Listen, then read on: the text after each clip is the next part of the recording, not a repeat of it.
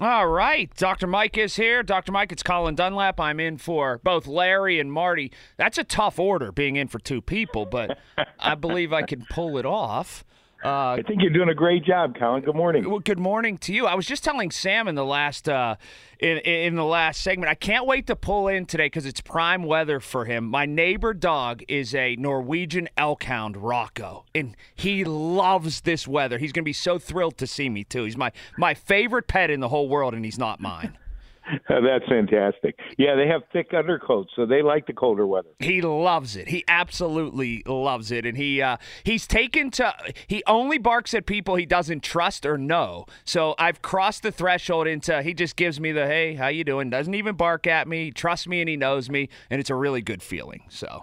The treats always help, too, if you carry those in your pocket. They do. I feel like the mailman or something. I carry them in. We do our little trick. We shake hands, and bang, he gets a treat. Great. But it's the holiday season. People have a bunch of different questions for you, and I think we should get to them because they've chimed in and they want to know from you. So are you ready for the first one? Sure am. This from Tina in Wexford.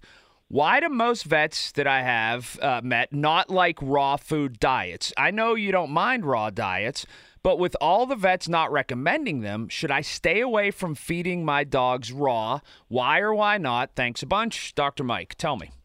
Well, that's a good question, Tina. I don't dislike raw food diets, and I don't think most vets do, but all the university studies show that if you're feeding raw, they excrete, the dogs and cats will excrete salmonella and E. coli. So you want to be careful if you have older people or immunosuppressed people or very young people because they may not wash the same. So you want to be careful for that. But the other reason, and the most important reason, is that a lot of these raw food diets are not nutritionally complete, and that has also been shown in studies what people feed. So if you're going to feed raw food diet, be careful with hygiene, number one, and number two, make sure you balance that diet. And there is an app or a website called balance.it, and if you look that up, it's free. It will help you balance the diet so you're giving complete nutrition. That's the most important part for me. Oh, complete wow. nutrition for your pet. So they're just not getting enough if you're in a raw food diet. Yeah, they did some studies comparing commercial home-cooked meals and raw food diets, and on every category, commercial foods won. And I was surprised. I was thinking, in the categories of nutrition, they won. And then when it was critically analyzed, it showed that the home-cooked meals and the raw food diets weren't nutritionally complete, and that's why the commercial diets did a good job because they are nutritionally complete. So not saying what's the best for your pet. I'm just saying that if you're going to feed raw or home-cooked, you want to make sure you balance it. Very interesting. Okay, another question. Susan in Mount Lebanon asks, do stem cells cause cancer in dogs and cats, in people, really? I want to get them for my arthritic dog, but my father read that stem cells can cause cancer. Dr. Mike, thanks for your advice. That from Susan in Lebo. This is an appropriate question because I do a lot of stem cells. So stem cells, the word stem cells is a generic term. And magazines are notoriously filled with ads from Big Pharma, and then they make claims stem cells cause cancer. So I understand what your father's reading, and I get this question a lot. But an embryonic stem cell is a stem cell that can cause cancer. An induced pluripotent stem cell is a stem cell that can cause cancer. I don't use those stem cells. I use the dog's own stem cells or the patient's own stem cells. We call that autologous.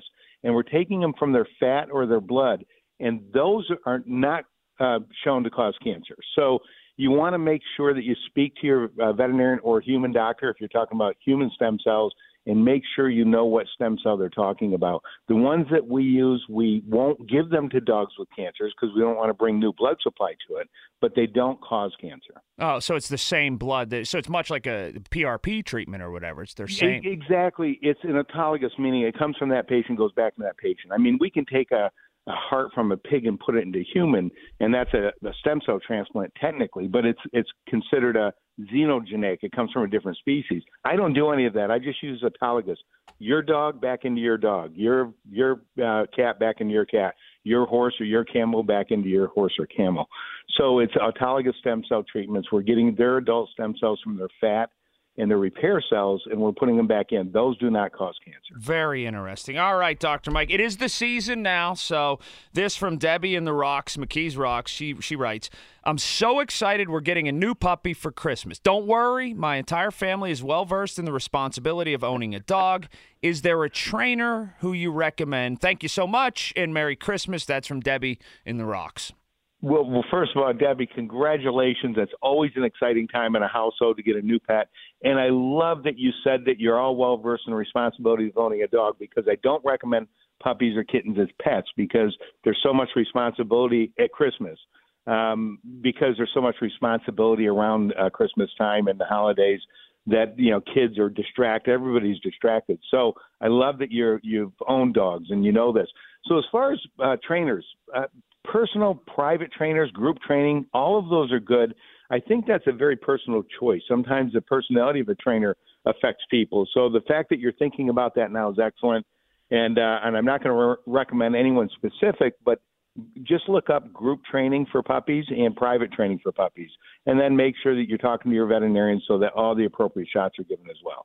And good luck with that puppy. Merry Christmas. Dr. Mike, you're the guy whenever they show the Christmas commercial where they unveil a present, a puppy jumps out, and the whole world goes, oh, that's so cute. You go, wait, Yeah, exactly. Don't do this, right? I know. When I was a kid, if my parents would have given me a puppy for Christmas, that would have been the whole Christmas time. I would have loved it. But my parents were so strict about caring for animals. And so it is, if you're doing that with your child, that's perfect. But generally speaking, Christmas time is not a good time for pets. All right. As a gift. Dr. Mike, I appreciate it. Larry and Marty will be back, and you'll get some real host in your next appearance. I appreciate it. And happy holidays to you. Same to you. It was wonderful talking to you, Colin. I'll talk to you soon. Take care. Certainly. There's Dr. Mike. That is there's a heartstrings quotient to those commercials for sure. And there's more than one product or service or company that does that. You'll see at least one every holiday season. The unraveling of a present, unveiling, and then here comes a puppy dog. Dr. Mike says, no, not a good idea for a dog around the holidays. Just isn't. All right, so much more to get into. I'm going to tell you coming up. Sam, get yours ready. I'm going to tell you the best Christmas song coming up. The best Christmas song that's ever been made. Why are you wry smiling back there? I'm just curious. Do you have one? Yes. Okay. You're sure? You got yours that came right to top of mind? Yes. Okay. Without any hesitation? Yes. All right, I'm gonna give you a couple. I'm gonna give you the one that is the biggest commercial one, the one that everybody will know that is the best one, and then one that hardly anybody will know that I think is very good. But the best one, and it's a blowout for me. The best one, the most commonly known one, and it's not even close.